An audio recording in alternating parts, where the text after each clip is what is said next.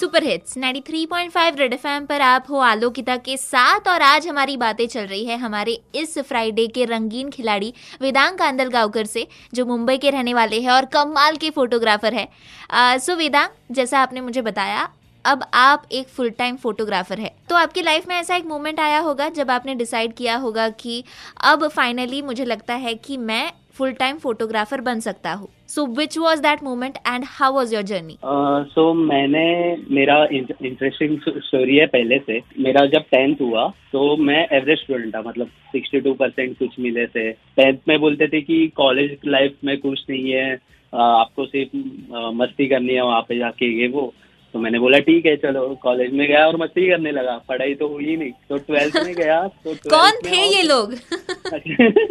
जो फ्रेंड सिखाते हैं आजू बाजू वाले। मैं 12th में गया, 12th में जाके कुछ नहीं किया मैंने। फिर भी मैंने घर वालों के लिए 13 में एडमिशन लिया, फिर 13 में मैं फेल हो गया। 14 में भी एक सब्जेक्ट बचा और मुझे क्रॉस केटी लग गया। तो मैंने बोला कि यहाँ तो कुछ नहीं होने वाला है। मैंने बोला कि नहीं, ये नहीं करना है, मैंने छोड़ दिया। और मैंने बोला कि कुछ अलग करना है जो मुझे पसंद है। तो मुझे फोटोग्राफी पहले से ही पसंद थी, बस मेरे पास कैमरा नहीं था। तो मैं इधर उधर से फ्रेंड का कैमरा लेके कुछ खींचता था, फ्रेंड्स की फोटो या इधर उधर नेचर का। और बाद में मैंने तेजस स्कूल ऑफ आर्ट्स में एडमिशन लिया। वहाँ पे एक पार्ट टाइम कोर्स था 1 ईयर का, और वो मैंने कंप्लीट किया। और उधर एंड में कंपटीशन होती है फोटोग्राफी की, तो वहाँ पे मुझे 3rd प्राइज मिला। इतने सारे बंदों में, मतलब 90 स्टूडेंट में मुझे 3rd प्राइज मिला। मतलब कुछ तो बात है मेरे में, बंदे में बात तो है, मतलब। ओके।